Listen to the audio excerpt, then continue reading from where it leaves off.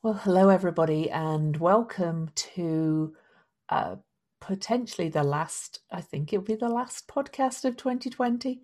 And this is for the Cancer new moon, sorry, full moon. And I'm Louise Eddington. I am a soul astrologer, author of two books, Modern Astrology and the Complete Guide to Astrology.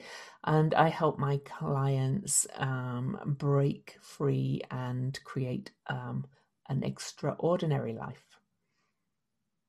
Jen. Hi, I'm Jen, and I'm an Akashic mentor, soul guide, teacher, author of Le Chic Cocoon, creator of the Illuminating Journey Cards, sharing divine guidance to assist my clients to live freely in joy with their soul's true expression. Cool. And we're going to dive in with the cards, first of all, I think. Just dive straight into things.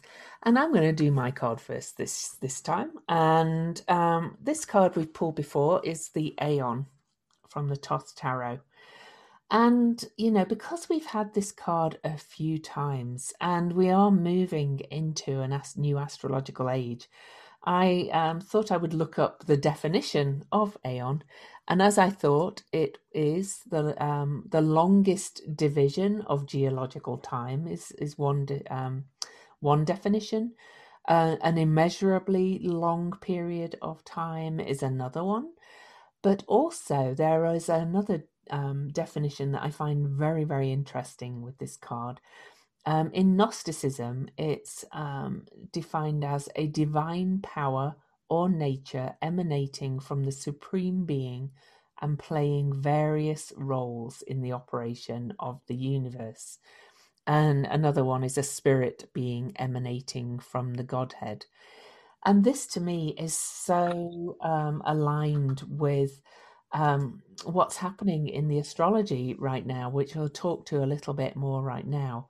But just looking at this card too, there's so many elements to it for those that can see it and those that can't. We have, the figure of Osiris, and we also have Isis, and we also have the kind of the snake head of the Medusa, it looks like to me. Would you agree? It looks a little bit like that coming out at the top. We also have an archway going through into a cosmic egg, the Orphic egg of rebirth. We also have, fetuses at the bottom floating around. To my mind, this is a real card of kind of rebirth into something that's more connected and equal. I love how the figures on the cards kind of fade into each other as if they are really just part of the one, really. And there's a lot more I could say about it, of course, but it's also card number 20. And here we are finishing up 2020. So, do you see anything else in this card? Right. So what strikes me as I'm looking at the card is that the arch around actually looks like a person's face, and as if this energy is moving into their head, right? So the person's head, and the energy is like moving in to the individual, the birthing coming through the head, through the crown, through the third eye, and descending. And then the kind of the egg part is kind of between the throat and the heart. And so that's the thymus, which is the powerful heart of our awareness. So, yeah, that's what it strikes me as. Is this feels very aligned, that this is what's happening to us. We are receiving information in a new way into our being. And we really are.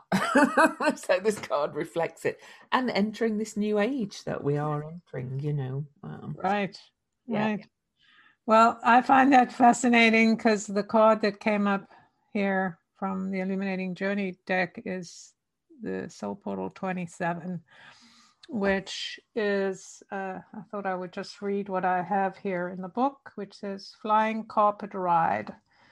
All lies beneath you, the land becomes water, paradise is everywhere, fly with open arms. So I think what's interesting is the figure, and it could be you, and that's very kind of reminiscent of your image, which is the figures having this kind of energy light coming into her crown, into her face and being. It is being filled with this light. And that's kind of activating the lower energy of the body and keeping the flying carpet afloat above this place of wonder that it's got a lot of ancient things in the background, as well as new water. Everything is there. It's very liquid, almost like it could be Aquarian, right? The energy of this card. And also that all of the objects in the front, there's under the carpet, there's all these golden objects. There's a key, there's gold pieces, there's books, all kinds of things. Whatever you need to live in the world is all within your reach. What I find interesting is the total peace with which the figure flies, and that's what keeps the carpet afloat. So it's kind of trusting the energy of the universe to embody it, so that you're free to really understand that you don't need to hold on to what's been or anything, be attached to anything, but the connection that you have to the divine and to having this amazing carpet ride of an adventure. And believe me, we are going on a carpet ride into an adventure. Well, we've been on one all year, but this month in particular, and as we record it this week, we're on December the 18th. We're in the middle of this massive portal of change, and then we're heading into this full moon. So the details of the full moon are that it's a Cancer full moon at 8 degrees and 53 minutes of Cancer, and the moon is the ruler of Cancer, so it's a very strong full moon always when it's a Cancer full moon. It's on December the 30th in the UK at 3:28 a.m. And so that's 7:28 p.m. Pacific, so just adjust your time zones, and that's on the 29th in the US though. And it, it doesn't have any very exact aspects, this full moon, other than the opposition to the sun, of course, which is at 8 degrees 53 minutes Capricorn.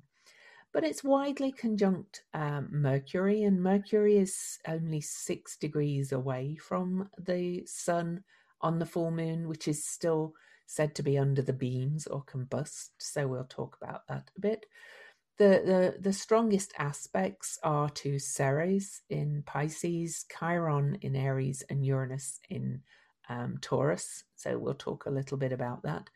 But one of the most powerful configurations in this full moon chart is a mutable grand cross between the lunar nodes in Gemini and Sagittarius, Neptune in Pisces, and Vesta in Virgo. And this mutable grand cross is going to take us into 2021 and really is bringing massive change, because it's to the lunar nodes. Anything square the lunar nodes is a pivot point, and Venus is conjunct the south node on that grand cross too. So that's kind of all the technical details, and we'll talk about each one as we go through. So Jen, do you want to dive in?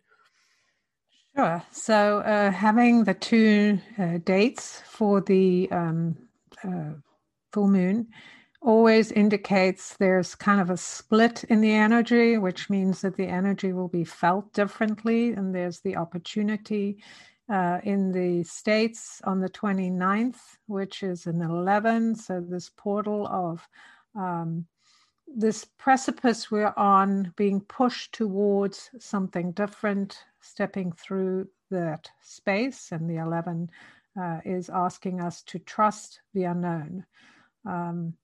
With all of the divided opinions and ideas about where we're going, to stand on our own 2 feet in order to activate this new beginning.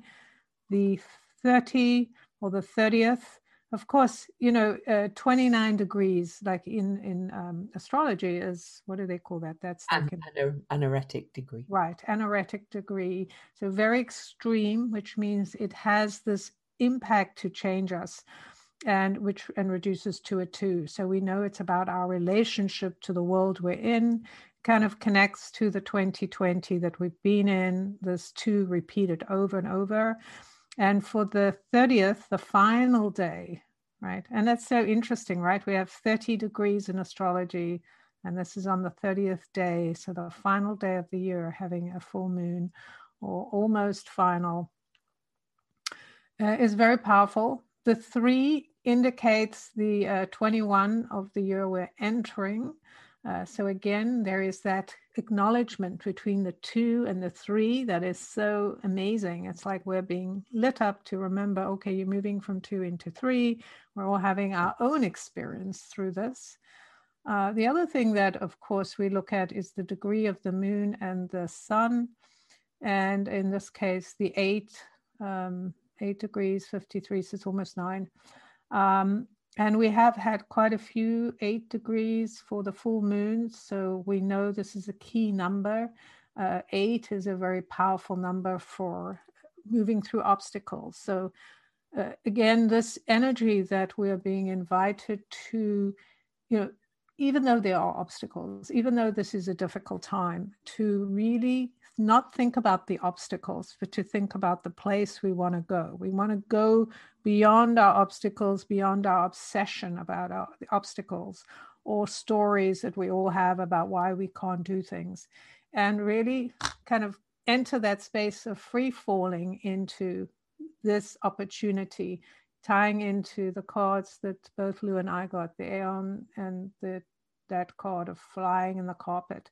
It's kind of like, this is that opportunity to, or the stillness of point, that we just leave behind the things that have been kind of cramping our style, and move forward and style our soul style, like the things that we really feel will give us that sense of connection, that total connection to source, to earth, that this experience of why we came here. So it's very significant. And the fact that we're so close to the 9, of course, 9 is about endings. So it's all, and letting go of the old, of the way we have showed up in the world. Like, we really need to think about letting go of that. The day, I think with the 29, it comes to 18, which is another 9. So I think 7 and 11, is that 18? Yes. All right. So that's a 9. So again, we're indicating endings, letting go of that egoish part of us that wants to control, like, I need to know what's happening before I make up my mind.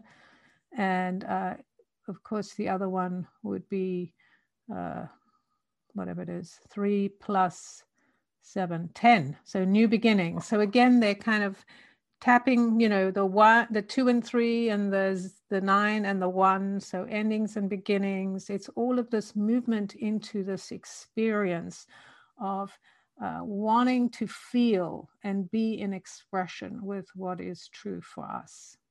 And of course, 8 degrees 53 minutes is 2 8s, so double 8. So all that Jen said on 8 and more.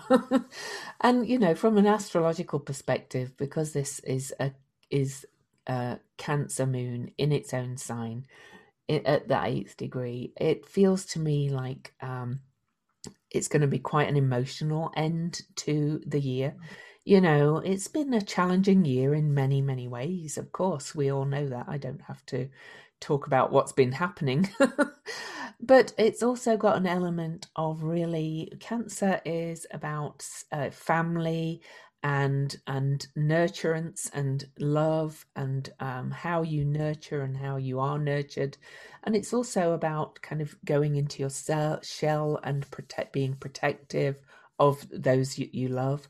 If you think about kind of crab energy, it moves in sideways. So this is kind of sideways slide, it feels like, into the new year. And it feels like it's going to be a very subdued kind of end of the year with this Cancer full moon. Lots, and when I say lots of emotion, I do not, everybody goes, oh no. But emotion isn't always sadness. Emotion sometimes is also ecstasy. And, I think we're going to have all the feels on this, on this full moon, to be quite honest. It's been quite the year. And we're moving into the new calendar year, with Venus right on that south node in Sagittarius, just 1 degree away from the south node at 19 degrees. And when Venus crosses the south node, all the major planets are going to be in what's called the Draconic Bowl again. And so we've got the Cancer new moon, which is very much about going into your shell and being protective and looking after you and yours and all that kind of thing. And then all the major planets trapped, if you like, on one side of the lunar nodes.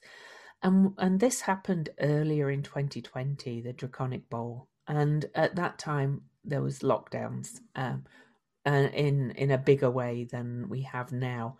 Not that I think the US ever really had a lockdown, but but we were told to stay home. That was the kind of message all the time: stay home, stay safe, stay home. And I'm not predicting it will definitely happen, but with the way things are going, I think there'll be a lot more push to stay home with Venus moving into the Draconic Bowl. So we're ending this year with kind of this energy of staying home, staying safe, looking after you and your own, and really kind of moving into a different way of living, because I don't think we've quite learned all the messages of 2020 yet. Indeed. So I'll come back to more of that in a minute, but right. And the thing here is that we are entering a phase we have not entered. This is huge. This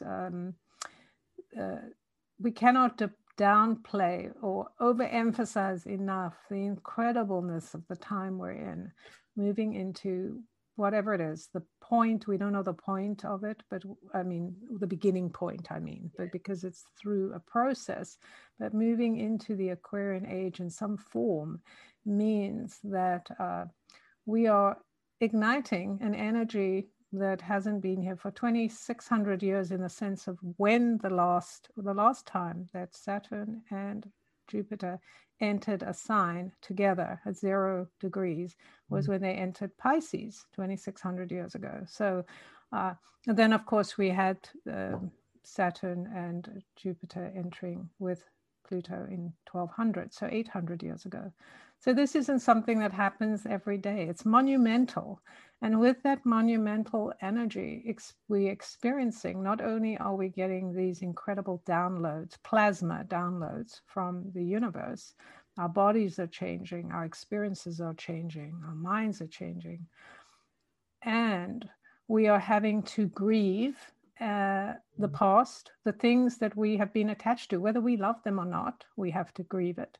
We have to open our hearts to compassion, to feeling our feelings, right? That's the key here. It's not like, oh, I'm so sick of having feelings or being emotional, but really our emotions are a key to how healthy we are when we're releasing the emotions that we want to feel, but we're hiding.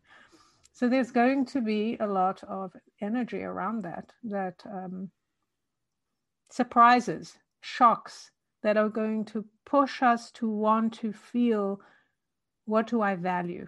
What is safety to me? Because safety comes from within us, right? It doesn't come on an external. We've spent all these years, hundreds of years, trying to create a safe external. And it'll never happen until we have the safe internal, which is, to my mind, this is what this whole full Cancer moon is about, is, where is your home? Yeah, it's in you. But, as well, Venus is our values. And I already mentioned Venus is on that south node. And before I go on any further, though, I do want to quickly address a review that we had, because Jen mentioned our bodies being changed. Okay. And I'm going to read the review, and thank you for the review. We appreciate all the reviews, of course. But the comment was that I do want to voice, I do not appreciate how Lou mostly keeps pushing the COVID vaccine and transhumanism as a positive for our species' evolutionary growth. Now, I'm not going to read it all, but I don't. In my opinion, I don't push it. I just see how the astrology is playing out with this new technology as we move into this age of air, which we are moving into astrologically, which is going to be a time of huge scientific advances and also probably in art and philosophy as well, because Aquarius and air signs are about the mind and invention and ideas and things. There may be, the comment was, I don't think she's recognizing the darker side of this reality. I actually don't see it as my job to talk about the darker side. I talk about how it's showing up in the astrology. I personally am excited for the vaccines. You don't have to be. You don't have to take the vaccine. Regarding transhumanism, I actually kind of really had to look that up on that comment because I'm not a transhumanist, but I do see that that's kind of what's potentially coming, and it may have both positive and dark sides. So, and I'm an astrologer, and I'm a Sagittarius, so I'm an eternal optimist, and I just see how it's showing in the astrology. So that's that from me. So I wanted to address it, and there we have it. But to go back to the chart itself, okay, and what Jen was saying about where the true safety is, kind of the main aspects to this full moon are to Uranus in Taurus, Chiron in Aries, and Ceres in Pisces, and to kind of collectively add them up, it's adding, it's all about stories that we've had through 2020 about changing our perspective about things, changing our value systems are changing. We're moving out of this age of Earth, and that's been very, and that's with the 200 years of Earth element we've been in, has been a time of materialism, of thinking we control the Earth. If you think about what's happened in the last 200 years, we've had major mining and major controlling the earth and major focus on money and possessions and owning. We're being changed. Our whole value system, as Jen said, is being shifted through this period. And Ceres in Pisces is leaving the shadow of her retrograde, interestingly, on this full moon, where she's been most of this year. She's about living in alignment with mind, body, spirit, the earth, the cycles, all the cycles. Chiron in Aries has been telling us that kind of we are the key, in each individually are the key to healing and moving forward, because Aries is very much about I am. Uranus in Taurus is in Venus ruled Taurus, has been shaking up our value system also. So yeah, it's about really getting to the nugget of really what that safety and security means at its core. Where can you simplify and say, well, because I'm a Sagittarius, my gazillion books do not give me safety and security. I could live quite happily without my books, really, if I wanted to. I'm not suggesting everybody has to give everything away, but it's really about looking at what's really essential. And usually that comes to within. So, right. Exactly. And not just what is essential, but how freedom, or the drive for freedom, pushes us to be more discerning and more willing to let go of our stories that we've told ourselves. it's that's been our world as we've stayed kind of building things in the physical world, creating this idea of what wealth means and control and all of these things. We have told many stories to ourselves about what this means, and it is time to tell new stories. And so we have a history of galactic stories in our world that have not been explored for a long, long time. And this is the area we're going to, with Uranus, with Aquarius being about the ethers, about the higher mind, the energy of electricity. Everything changes. When you start thinking about what is possible, what can we innovate, what can we change? Uranus is shaking us up to look up at the stars and to go, we've lived a life that has been very... it's interesting, not grounded, because most of us haven't been grounded, but we've lived a life that has been very kind of focused on looking down or looking at, like, huddling around what we have and trying to hold on to it. But we have this wealth of energy, and it just makes me think of the cards that we pulled. We have this wealth of energy and knowledge that is coming to us through the ethers, through higher knowing, through electricity, through like this lightning rod energy. Like right now in this month, we're in a 7 universal month.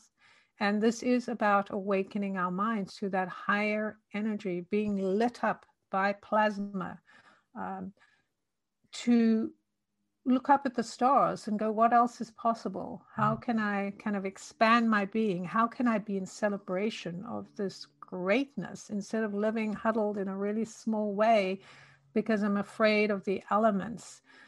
So there is so much of that energy here in this time, to be aware that the way we kind of break through our fear of the elements is to listen and to become tuned to the elements and become tuned to the electric frequency within us that connects us to the stars, to the beings and things around us in this physical world that we don't see. And it makes me think, last night I was looking, remember we talked about that metal, whatever it was, that showed up in monolith, the monolith. Monolith, right. So apparently they've been showing up all over the world. And funnily enough, the ones in America, there are some people who wear those red hats that are going around destroying the monoliths because they're afraid of the aliens or whatever. They're like, we don't want to be controlled by aliens. But again, that's the energy of fear. Like, we don't want to be controlled. Well, there's a lot of intelligent bodies out there that have way more what's the word? Ways of communicating and creating things than we have developed. But we can be in fear about things, or we can be curious and be discerning. When we're curious and discerning, it doesn't mean we just go off, an alien arrives and we just go off on their little craft. Maybe we can't help it, but I think that the fear of, when we look at things like light and dark, that this is just all on one energy belt.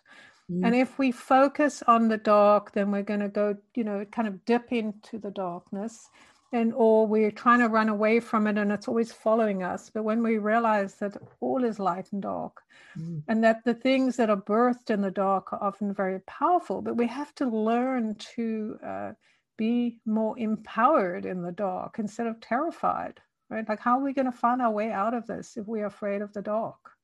Exactly. And that kind of brings me to, I guess it's a really great podcast episode to talk about my theory about all this shifting into the ages. I was talking to my membership in my daily video this morning about how astrologers love to argue. And and everybody's arguing right now about whether we're really into the age of Aquarius or what day does it begin. Well, we've been feeling this coming for a long time. As we record this on December the 18th, we're about to have what's called the Great Mutation on December the 21st on the solstice at 0 Aquarius, as Jen said, of that Saturn and Jupiter meeting. And that's moving into the element of air for 200 years, for the first time in 800 years. But we had an air conjunction in 1980-81 in Libra.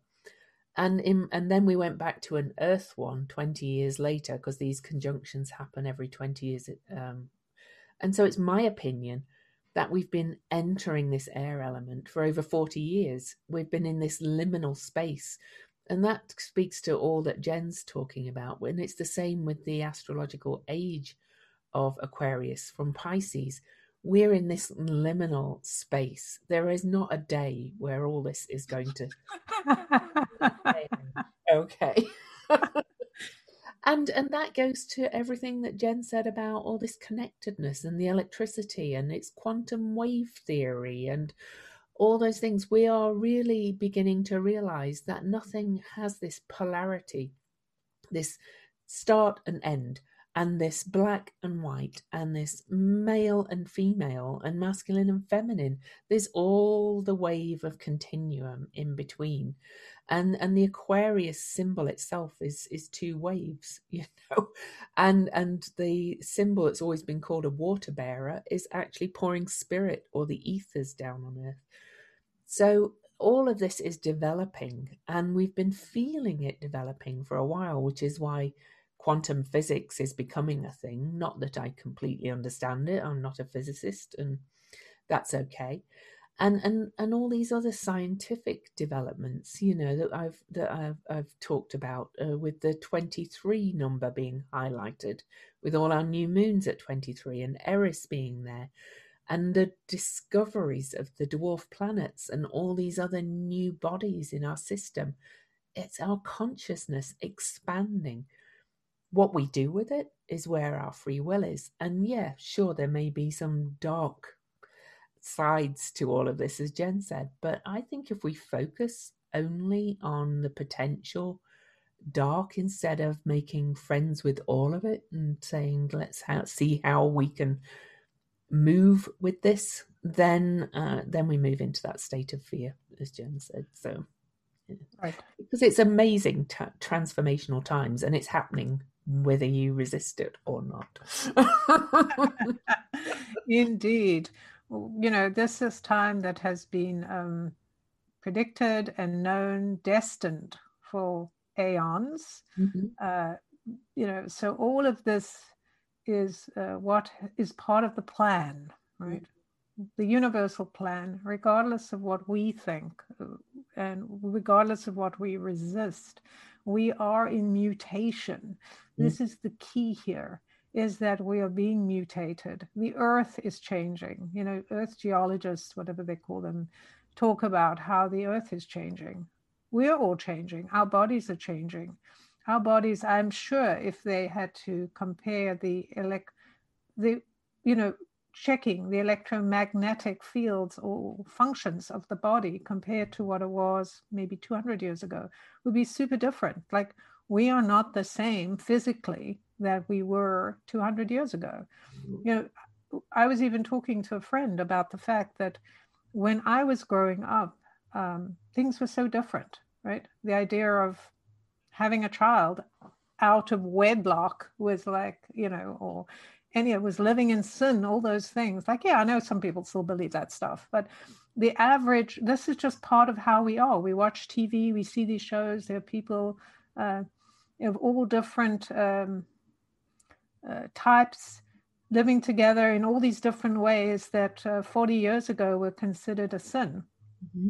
So just thinking about how our minds have changed and thinking about the idea that Aquarius is about our minds expanding, our bodies changing, how we think about things. The fact that we do have people that are gender fluid proves that we're changing. Like, it doesn't matter whether you want to accept it or not. We are changing, and we're changing rapidly. We are being flooded with energy right now, and more. I think once we have this grand mutation, or whatever they're calling it, great connection, we're going to feel even more than we're feeling right now, just because it's going to be a rapid movement. January and February, we have so much movement coming in that is going to change our minds. It's going to pull us away from the things that we have been hanging on to, because we have to learn how to be individual in a collective. That's what this is about. Like, if we want to make change, we have to be ready to make change. And if we come with fixed ideas about how the change will be, then we may not be able to make the change or be part of the change in the way we want to be.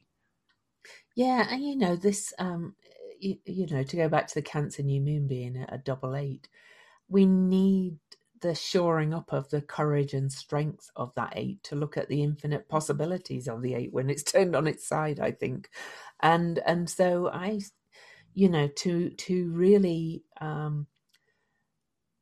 make the most of, this is where our free will comes in, of this energy upcoming. I think it would behoove you really well to, really kind of stay home, as in your home, and kind of just take the message of the universe that the outer world is not going to look after us, save us anymore, or whatever, or is not the best way to look after us, and to really spend some time going in. I'm not saying don't go out and do your shopping and things like that, but it's a really good time to spend time in contemplation, thinking, journaling, writing, thinking what all of this is unfolding for you, because we're going to have downloads galore, to use that overused expression. as we record this, tomorrow we're going to have a massive long Cazimi. So I hope you follow my daily posts on Facebook and Instagram, because Mercury is going to be in the heart of the sun on the galactic center for 24 hours, which is going to be a huge influx of new information as well. It's almost like our minds are going to be barely able to keep up. And I wanted to talk a little bit more about this mutable Grand Cross with Vesta and Neptune in Virgo and Pisces squaring the lunar nodes on what is really the axis of truth, with the South Node in Sagittarius and the North Node in Gemini. And that is asking us to really open ourselves up to adaptation and change. And Vesta is about devotion in Virgo, and that's about devotion to becoming whole in the self. Neptune is in Pisces, is about that connection with source, with spirit. And then we have Sagittarius South Node saying, let go, release, get rid of, if you like, those set ideas and beliefs that you are hanging on to. The Neptune square is asking you to dissolve them. And then we're being asked to move to the North Node in Gemini, which is new knowledge. Be open to new openness to new knowledge.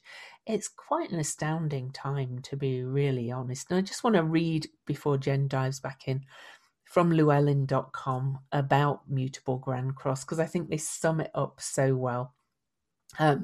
It reflects the process of aligning with information, Gemini, that is found in natural laws and truth, Sagittarius, and adjustment, Virgo, of outdated viewpoints and opinions that are not based on universal, timeless principles, Pisces. I just, I shared that on my post the other day, but I just loved how they summed it up there. That's really what we're being called to do. Right. And I do think that since we are dissolving the Piscean age as we kind of evolve into the Aquarian age, that the influence of Neptune cannot be played down, right? It is huge. is massive, and it is no accident that it is playing such an important role as we cross over from 2020 into 2021. It's just phenomenal when you think about it, because of Neptune's ability or understanding. He's the master of mutation. Mm-hmm. The idea of being in the space, the liminal space of liquid, where anything changes. You just need to think about what happens with air, what happens with water, and how that all changes when it comes together and is forming and unforming and deforming and breaking down, like the idea of being in prison, right? We have been in prison with our stories, with our attachment to our addictions. Whatever it is that we think has kept us safe, that's been our prison. And now with this energy, with this Grand Cross, we're being shown that we get to decide how we want to take what we have created, how we want to use this compost or this materia to make something different. Of course, Vesta, the fire, being involved, she is the fire of new beginnings, and the 19 is the number of new beginnings. It is the number of shining your light, like bringing your light into the world and going, you know what, I'm sick of hiding. I'm sick of trying to make myself fit in with the world. I'm just going to be who I am, and I'm just going to self-correct as I go along. It's so much more powerful, which also speaks to the nodes giving us this opportunity to release the ideas that have held us trapped and imprisoned. Mm-hmm. And Gemini, back we come to the mind opening, expanding, going, there are so many ways we can think about life right now, how we can think about our, what are we here for, right? I don't, what's the word? I don't connect very well to the idea that we come here to learn lessons. Like, yeah, we learn as we live, but that's not a belief that I follow. Like, oh, we just come here to learn. That just doesn't seem like that much fun. And why would we do that? We come here because we can experience life in a body and do all kinds of things. So are we going to get onto this adventure and do it? Here's this opportunity to expand and open up to that. And interesting that Neptune is moving into 19. It's been at 18 degrees for so long. 18 is about endings, and it's ending that control of the ego. I call it the death of the ego, not because we don't need our ego. And in fact, when you look at the number 8, which is where the moon is, the moon and sun, this is that symbol of infinity, 2 circles, 2 zeros, which represent everything and nothing, and our breath, which is how we breathe, that's air, bringing them together. That point where they connect is considered the ego. It's the attachment. That's how we know this is my life in my body, that I get to choose. Because if we didn't have an ego, we just go into one big ball and we'd just be like liquid without any choice. And we don't want that, because we all have opinions and we love our opinions, and Mercury is about opinions. So we want opinions, but we want to learn how to be opinionated in a group, how we get things done. I wanted to address also what Lou was talking about in terms of this time we're in right now, using it not only for contemplation and for devaluing the things that you have valued that maybe are useless to you right now, going forward into a new age, right? Where we're thinking about how our thoughts become ideas and how those ideas become real because we're putting attention to it. Mm-hmm. So when we're in a space right now where we're breaking away from the rigidity of how things have been, and we've been given this immense game to play that we can create how things will become, then you want to think about what are the solutions. Like, yeah, okay, school isn't the way it was, religion or whatever, beliefs are not the same, my work isn't the same. So, okay, how do I want to experience this? What do I want to bring in? knowing there's going to be obstacles and issues to deal with, but hey, I want that thing, so I'm going to work with it. So you want to build up your ability to adapt without giving up the essence of who you are, which means you need to know your essence, which comes back to the moon in Cancer at 29 or 30 degrees, well, on the 29th or 30th at 8 degrees. Yeah, exactly. And I want to talk a bit more about Neptune to follow up with what Jen was saying. This again is a longer process because Neptune does not leave Pisces till March the 30th, 2025. So how appropriate that Neptune is in Pisces and making such powerful aspects to the lunar nodes, which are always a pivot point at no matter when they are squared, that they are, squared as we're leaving this age of Pisces. And the exact square from Neptune to the nodes is not till January the 26th. So Jen and I are not just talking about this full moon. We're talking about longer term cycles. We're talking about really being asked to be adaptable, really being asked to let go and surrender, really being asked to get in touch with the essence of you. To my mind, it's more about that. The new values, the new world that we're creating. And that's perhaps why I don't, to go back to that review again a little bit, kind of focus on the dark agenda of what might be coming, because we just do not know. We are in an unknown space. And anything I project that might happen, or anything anybody projects that might happen, might not happen. I don't think we have a clue what's going to emerge from all of this, other than the fact there will be huge advances and things are going to move at warp speed. So, and whether you like the advances or not, Right. is a different matter. So, yeah.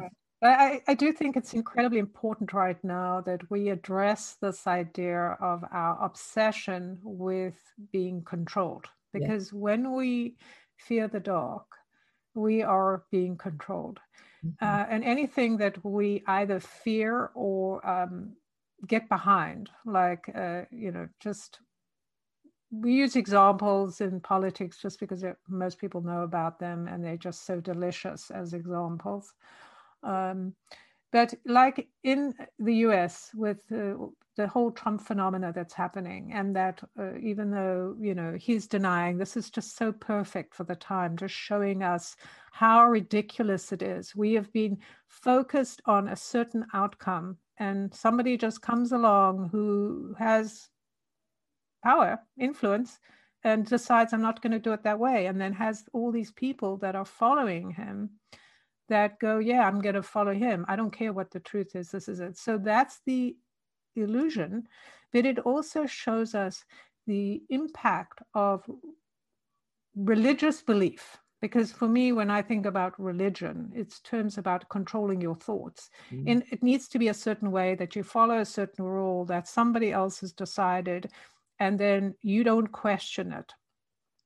And when we go into that place, like we go, this is the dark side, I'm going to close the door, I'm not going to look at it. You deny yourself the opportunity to really go deep into something, because when you're afraid and you close that door, then it's harder to be adaptable. It's harder to go, you know what, maybe there's something I don't know. Like the way I feel it right now, I probably know nothing, right? Less than I think I know. And that's healthy. It's healthy to recognize, like, yeah, I don't know anything except like I know myself, right? And how I get to know more is by knowing more about myself. And maybe what I know about myself today is not what I'll know about myself in 6 months. But if I cut off a part of that, like, oh, that's the part I can't go to because it's too scary. Oh, I don't want to look at my dark side. I don't want to look at my shadow. Oh, I don't do that.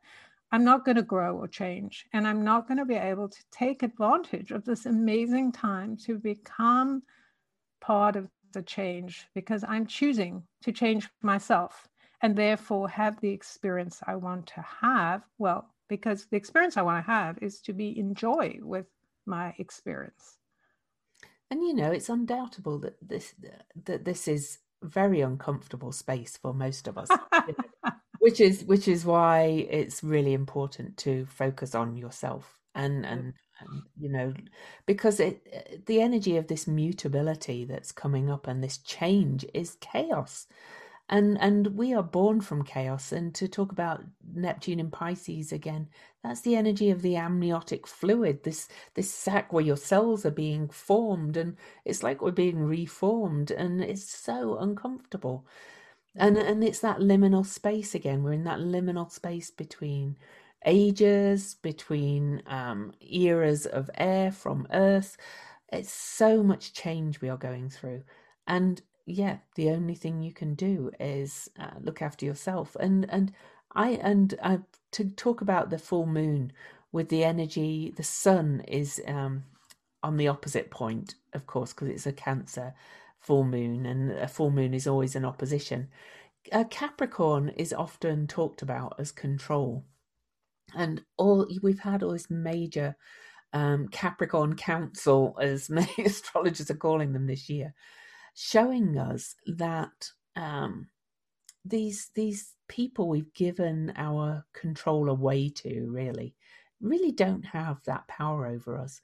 I used to be really involved for a while in politics, and now I don't even read about it because I don't think any of it really freaking matters. It doesn't control me. I don't feel controlled at all by anything out there. I agree. Yeah. I'm with you.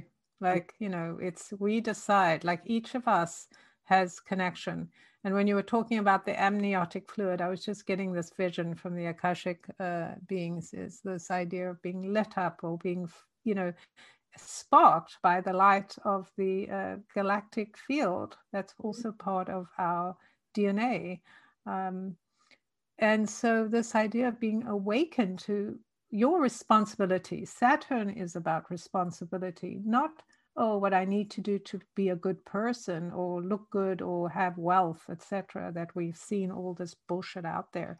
But this idea of responding to what is true to you, what is real for you, instead of pretending, oh yeah, I'm just going to do those things because people told me or because I'm afraid. When you take responsibility for your own actions, then you don't need to push others. You don't need to make others do anything. And you have the freedom to just do whatever's true for you.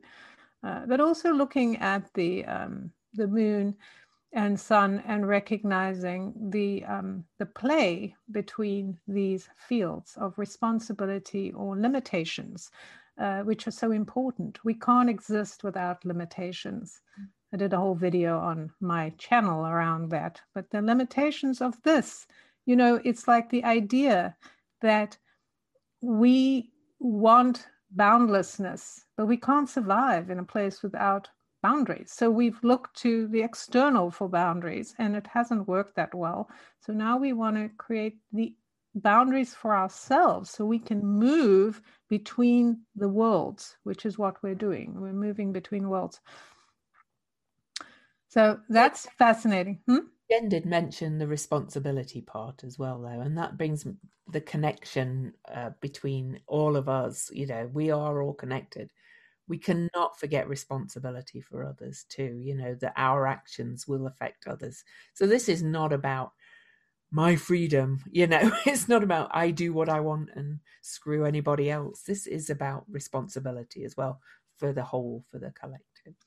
Right. Well, Lou and I have a very different thought about that. Not that we shouldn't contribute and give, but I believe the truer we are to ourselves, the more we contribute to the world, just by being true. I'm not saying being defiant or trying to prove a point, because that's not freedom. Well, no, I agree. I agree with you. We are true to ourselves, but we're still aware that anything, our actions in the world, ripple out also. So that's the responsibility to me. I'm not saying, I'm not talking about the paternalistic kind of responsibility where we are responsible for looking after everybody else. It's not that at all. Yeah. Yeah. Right. And so just being responsible, responding to what's true to you. So if you have an issue, you're honest with people about it and not hide it. So you need to manipulate. That's key. You do what's right for you, knowing we're all connected. We can't escape from that we're all connected, and that everything we do impacts everyone because we're all in this together. So that's really key.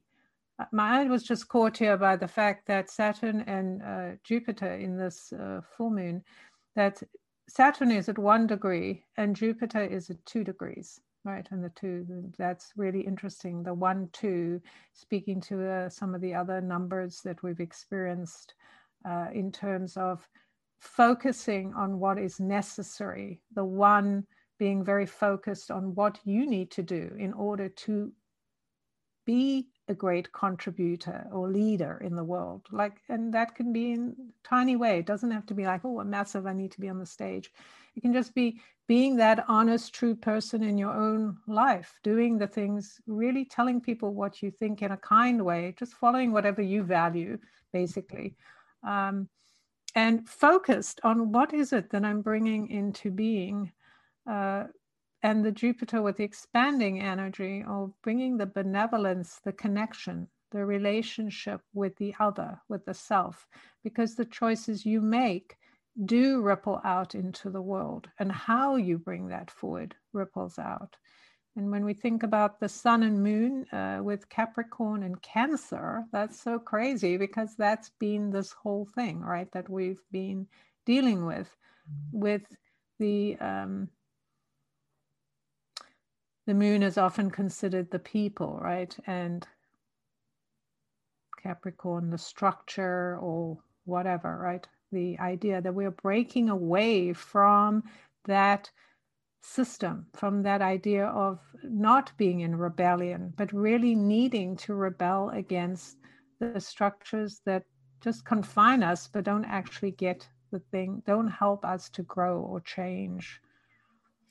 So before I just chime in on that one as well, a quick ad break. Our Patreon, patreon.com/weirdly magical, for just $3 a month, or you can pay more if you choose. Thank you so much to 2 people who signed up this month and to support our podcast for more than $3.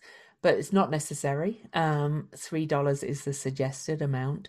It helps us to continue this work and to pay for podcast running costs. Also, another quick advert, we are going to be coming out with merchandise in the new year. We have a design. We're going to get it, check that it looks good on t-shirts, and you are going to be able to buy Weirdly Magical Podcast t-shirts, and the design is wonderful. So watch this space for that. And I'll talk more about other things in a little while. But I wanted to talk about the Cancer Capricorn axis from another perspective as well. It's all that Jen said, but it's also the birth to death axis. And, I've talked before about, we're being asked to really start to see the patterns. Pallas Athena is kind of the seer of patterns, if you like, and she charged her way ahead of Saturn and Jupiter into Aquarius. And Aquarius is very much about patterns. It's about the connections between everything, the planets, how they work in us, and all those things. And then the Cancer Capricorn axis is about birth and death and rebirth and the cycles of that, and the composting and being reborn again. And we're really in and I don't want to diss the whole age of Pisces, but the thing about leaving an age, I think, is that, or leaving a period, is that the worst of it tends to show up because it's what you do not want to do anymore. And we've lost a lot of our connection with those cycles. I think about death. People used to almost celebrate death. Have wakes and dance and go, just let's celebrate the life of it. And because it's inevitable, we're all going to die. And our Our society in more recent years has become sanitized from birth and death, really, from really kind of the growth of what's that when you give birth not naturally, you know what I mean? Right, cesareans. From cesareans, Such from an interesting word, cesarean. yeah, it is, isn't it? Very, very interesting word. And just kind of the very over medicalization of birth. Not that it's not sometimes necessary, but it's become like people now time it, I'm gonna go in and have my baby at 2 o'clock on Friday. And and we've just become very sanitized from the nitty-gritty of Earth. So whilst there's in the age of Aquarius, there's that kind of there is that element of transhumanism, if you want to call it that. There is also an element of rediscovering our actual connection with all that is as well. So I kind of think there might be and I've talked about it before, a return to, organic gardening and people growing their own food, but also perhaps a return to more natural childbirth and acceptance of the cycles of life and death and not trying to remove yourself from it all. So, yeah.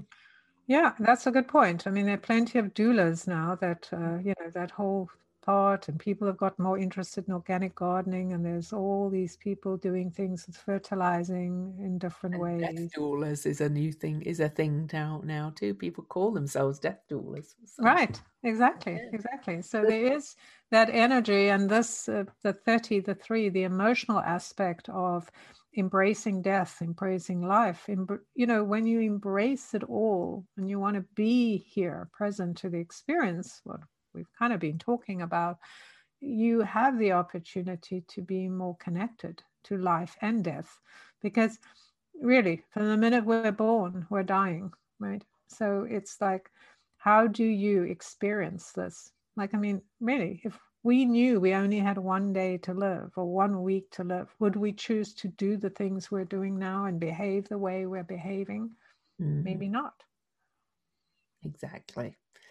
But of course, Ceres, I mentioned Ceres is at 11 degrees on the chart for the full moon, 11 degrees Pisces, which is the degree she stationed retrograde at, like ages ago. I could look that up, but I'm not going to. She's been, or maybe I will while we talk about it. But she is, Ceres, I think, is hugely important, which is why I'm actually thinking of writing a book on Ceres.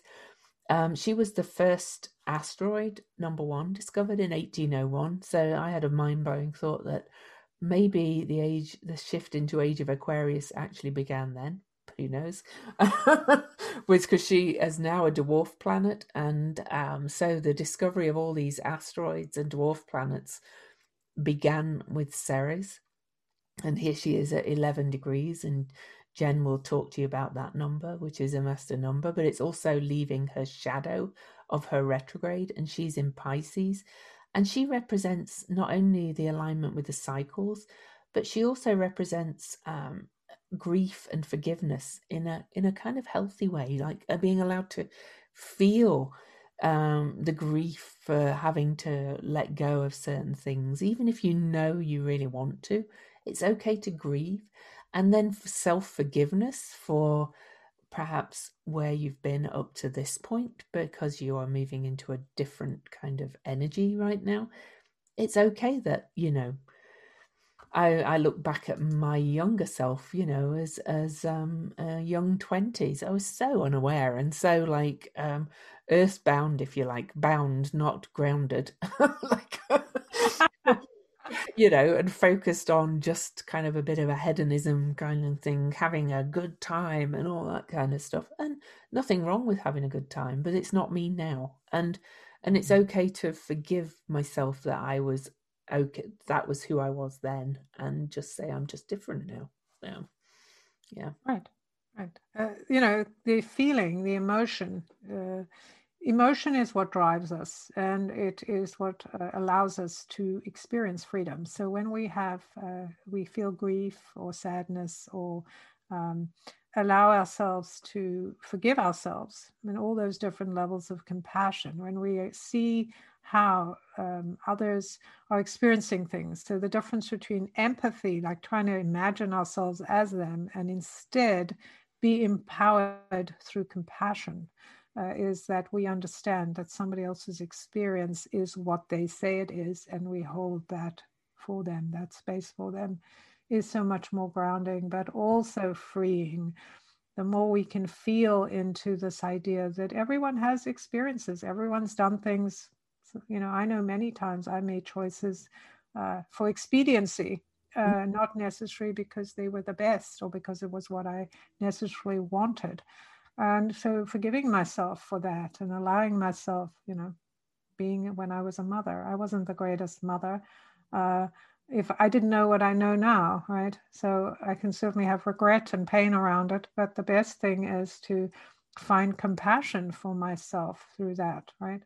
You know, you can ask others for their forgiveness, but truly, and they, I mean, my daughter's totally fine with it, but the point is that we're the ones that have to forgive ourselves. We're the ones that have to move beyond, you know, whatever we think is, you know, the thing that is quote unquote wrong with us, or that we did, that we don't necessarily love about ourselves, right? And they can be, you know, sometimes we exaggerate or kind of blow it up and really punish ourselves for something that probably wasn't as bad. Like my view of myself as a mother and my daughter's view of being mothered is different, right? And so she goes, "Oh, you were great," and I'm like, "No, I wasn't great," right? But it's like, it's okay, move on from that story and just let it go. So I can, you know, as long as there's lack within us, it's hard to create that wholeness of being and feeling safe, right? Safe in who we are. And to quote the lovely Maya Angelou, when you know better, you do better. But I would also say, actually change it to say, when you know different, you do different. So Right. And give yourself permission know to do better. different. It's just different. Well, absolutely. You're so right, because that idea of being better means that there's something wrong with you in the first place. And we want to move away from that. We make choices based on the information we have. And when we have other information, we mostly make choices based on the new information because we're growing. And that's the beautiful. We want to grow. Well, to me, I do. I'm very curious. So I just want to grow and change and improve.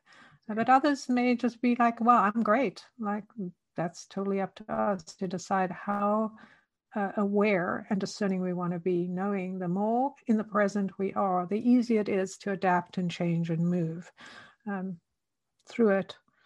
So, yay. You were saying Ceres may have been the one who started. I was just wondering, maybe it was Uranus, the discovery of Uranus, that started the Aquarian age. Who knows? It's an interesting idea regardless, right? Researching it and doing it could be really fun. Yeah. But the number, What year Uranus was in? Was 18, I thought it was in 18 something. They were very close, actually. So Right. yeah, I wonder, was Ceres before? What year did you say? 1801. Oh, she might have been before then. I thought, was it 1835 or was it 1781. There you go. Maybe Oh, right. before. There is that. 1781. So Yeah. that's interesting because we had the, before that, the Renaissance that was also geared by movement of Saturn and Jupiter. So very interesting. 1226. No, they're in 15 something. There was No, but 1226 was when we moved into air again, and that brought the Renaissance. So right, could have been that moment. You know, you can go back and see a path all the way, but I'm sure it'll be fun to explore. Like, just amazing to bring these female energies into being. I just saw the other day that this artist, and I don't remember her name, she's English, considered controversial, She was commissioned to do a statue of Mary Wollstonecraft. Wollstonecraft. Yeah. How do you pronounce her name? I think it's Wollstonecraft. Wollstonecraft, right. And so she did this statue. And so it was a bunch of women that have been like raising funds for 10 years to do the statue, because there are hardly any statues of any important females. Like she was run to the ground and whatever, because she was this amazing philosopher. She brought a lot of energy and new ideas into the world, and that are still, a lot of people hooked onto. And so this statue, which is in some square in London with all these clothed, pompous guys, and it's like this big like waterfall going upwards with like woman, and then at the top is a naked, there she is, Mary naked, every woman. And she said the reason why she did naked is because clothes would make it, too specific to something. But of course there's controversy because the naked woman with her bush, showing her bush. But I think it's really, it's great. Now they're talking about her. So nobody's heard of her, and now everyone's like, yeah, who's this woman?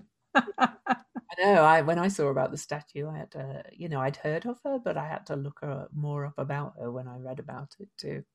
Right. So another quick ad break. We also have an Instagram and a Facebook and a YouTube channel, all called Weirdly Magical.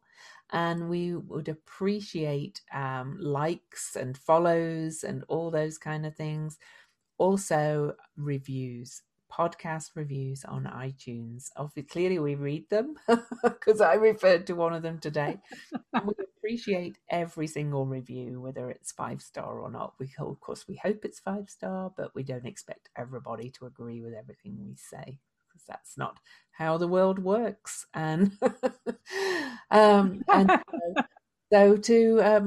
we ready for the symbols, or is there anything else we want to talk about with the full moon? Let's just see. I was going to mention about the 11, and I wanted to talk about Uranus for a minute. So the 11, I talked about it. It is an 11. This moon is on the 29th in part of the world. So it's just knowing the 11, that power of the 11 that allows us to imagine that we are entering a new phase. We're standing on the threshold. We're invited into a new experience. It is also connecting us to what is above us, to the guidance, to the knowing of our soul that needs to come in. So it is an activation of stepping into being in that space of being able to lead from divine influence, being able to connect the two, bring that intelligence, that message out into the world, to connect it to others, and trust that you're in the right place. So that's a really important time to stand on your own 2 feet in a whole new way, allowing this energy to flood into your being, knowing you are a connector to the world. Like if you're listening to the show, if you're listening to shows like this, then clearly you have information that is useful, that you become who you are, and in that way, and trust that it's going to be okay. And then you can go forward and express and be who you are, and your message will be received. And then Uranus. I want to talk about Uranus because I do think it's such an important part of all of this, playing such a key role. This energy, lightning energy, plasma, right? The only plasma they say we have in the world is from lightning. And we are being flooded with plasma right now from outside the world. So we are changing and upgrading. And this is, understanding the relationship that Uranus has to us. Uranus is very much, the way I see it and hear about it, is very much what we might consider an outsider. So many of us may have felt we are or have been outsiders or outside of the norm, misunderstood. One of the things that Uranus teaches us is that, to stand in who we are, regardless of who we think how we think we fit in. And in that way, bring our gift to the world, kind of like the number 11.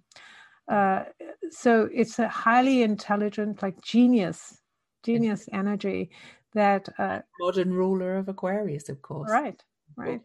Yeah. And doesn't care about this idea that I don't agree with you or I'm not going to do it, because that energy, and I don't even think about Uranus as being male or female. It's just that energy that comes in that says you will change, right? You will be moved. You will be shoved into new and uncomfortable places, because this is growth, this is expansion, this is freedom. And it's at 6 degrees for this experience, this full moon.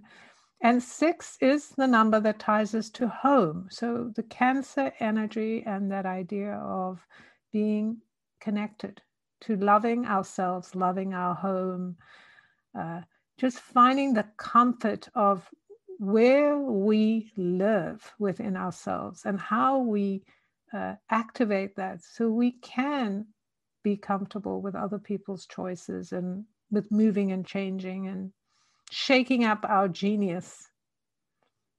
And yeah, all that Jen said about that. But I also, before we move on to the symbols, want to mention Black Moon Lilith. I hadn't mentioned her.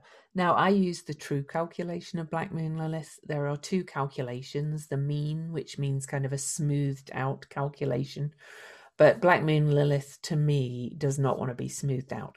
So if her position in this chart doesn't, you go, wait, I'm sure she's somewhere else. It's because I use the true calculation. And in this chart, she is at 0 degrees of Taurus, which is actually square to the 0 Aquarius, where the great conjunction is happening on December the 21st, the solstice. And she is this wild card energy. She is the original energy of equality, really, that has been squashed for many, many years. And yes, she's the first female energy, really, that was said to be created.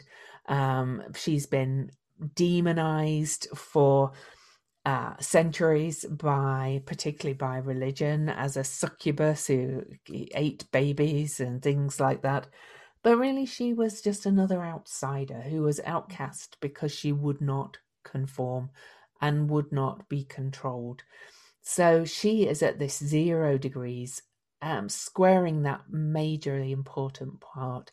And as Jen would say, 0 really represents the God source, the potential, the limitlessness and infinity and openness and wholeness both together. It's kind of the alpha and omega. It's some astrologers say it was not even really a number. We should start at 1, but we do. We start at 0, and it's the Fool card in the tarot is 0 as well. It's kind of this openness to infinite possibilities, and I love that Lilith is there on that point to end the year.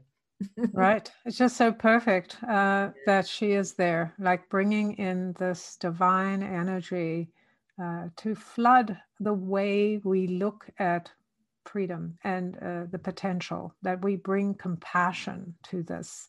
I think that's so important here, and it's so emphasized over and over again, that our feelings, our compassion, our kindness is what will help us move and evolve through this radical change that we're going through. That when we remember compassion and connection and what is natural in all of us, that we're not suppressing some because we don't like what they're doing, that we have that fullness of experience. Absolutely. I think you briefly mentioned Chiron, but the fact that Chiron is at 5 degrees, which we're moving into a 5-year, all about change. Through this stuff, Chiron is the one who helps us understand that our compassion or our healing of ourselves is what will give us the freedom to then heal the world, right? Like we can't heal the world if we don't heal ourselves. But he was also a character of high learning as well. He was not the other centaurs. And that kind of applies to what we've said about the Aquarius too, the higher philosophies, the use of the mind again, the belief in the scientific method again, but also not forgetting. But the science has moved on, caught up with people like Jen and I, actually, with quantum science, because science now realizes that, what was thought woo is actually kind of scientific. But anyway, Chiron is that too. He was the teacher to the gods, for heaven's sake. So, Right. And some people say that I'm talking about Uranus, that Uranus should have been Prometheus, right? Which is all of them, Uranus, Lilith, and Chiron. What they have in common is that they were willing to do things that others said you couldn't, yes. right? And they did it because they were focused on changing humanity or whatever. They wanted to give the gift of something to humanity that others had denied them, kind of like Eris, right? Yes. So Yeah. it's interesting that all of these characters, if you will, these energies are all kind of circling around here, kind of reminding us that we are being supported to do the unusual, to do the innovative, but to do it with heart, with compassion, with understanding that our way may not be the way, but we're going to do it because it's going to connect others. It's going to help humanity move forward. And just real quick before we do the symbols, because we're going quite long here, but I do want to mention that January the 2nd, 4 days after the full moon, Mars leaves the shadow of his rare retrograde in Aries that last happened in 1988 and then 1941 before, so very rare. And January is kind of going to start with a bit of a bullet, to be quite honest. So a reminder that Jen and I did do a weirdly magical overview of 2021, and you can find that on our YouTube channel or on our Facebook page. And that Jen and I did offer a special mini reading each, and they're available to the end of the year.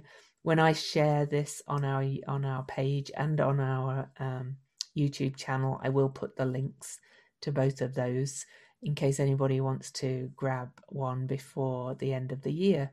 You may have to wait a bit into January to actually get them, but you can buy them until the end of the year. So symbols, let's do them, because we had so much to say today. I love it.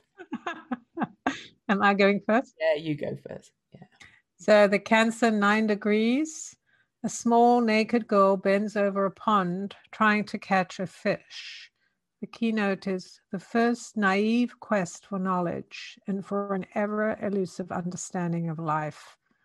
So that small naked person symbolizes the innocent and spontaneous mind as yet unclothed in cultural patterns and unrestrained by trying to satisfy its curiosity about what seems mysterious and fleeting. In a sense, the pond is the infant's mind with a very limited scope of consciousness, yet eagerly reaching out to catch the swift and elusive first realizations of the meaning of life.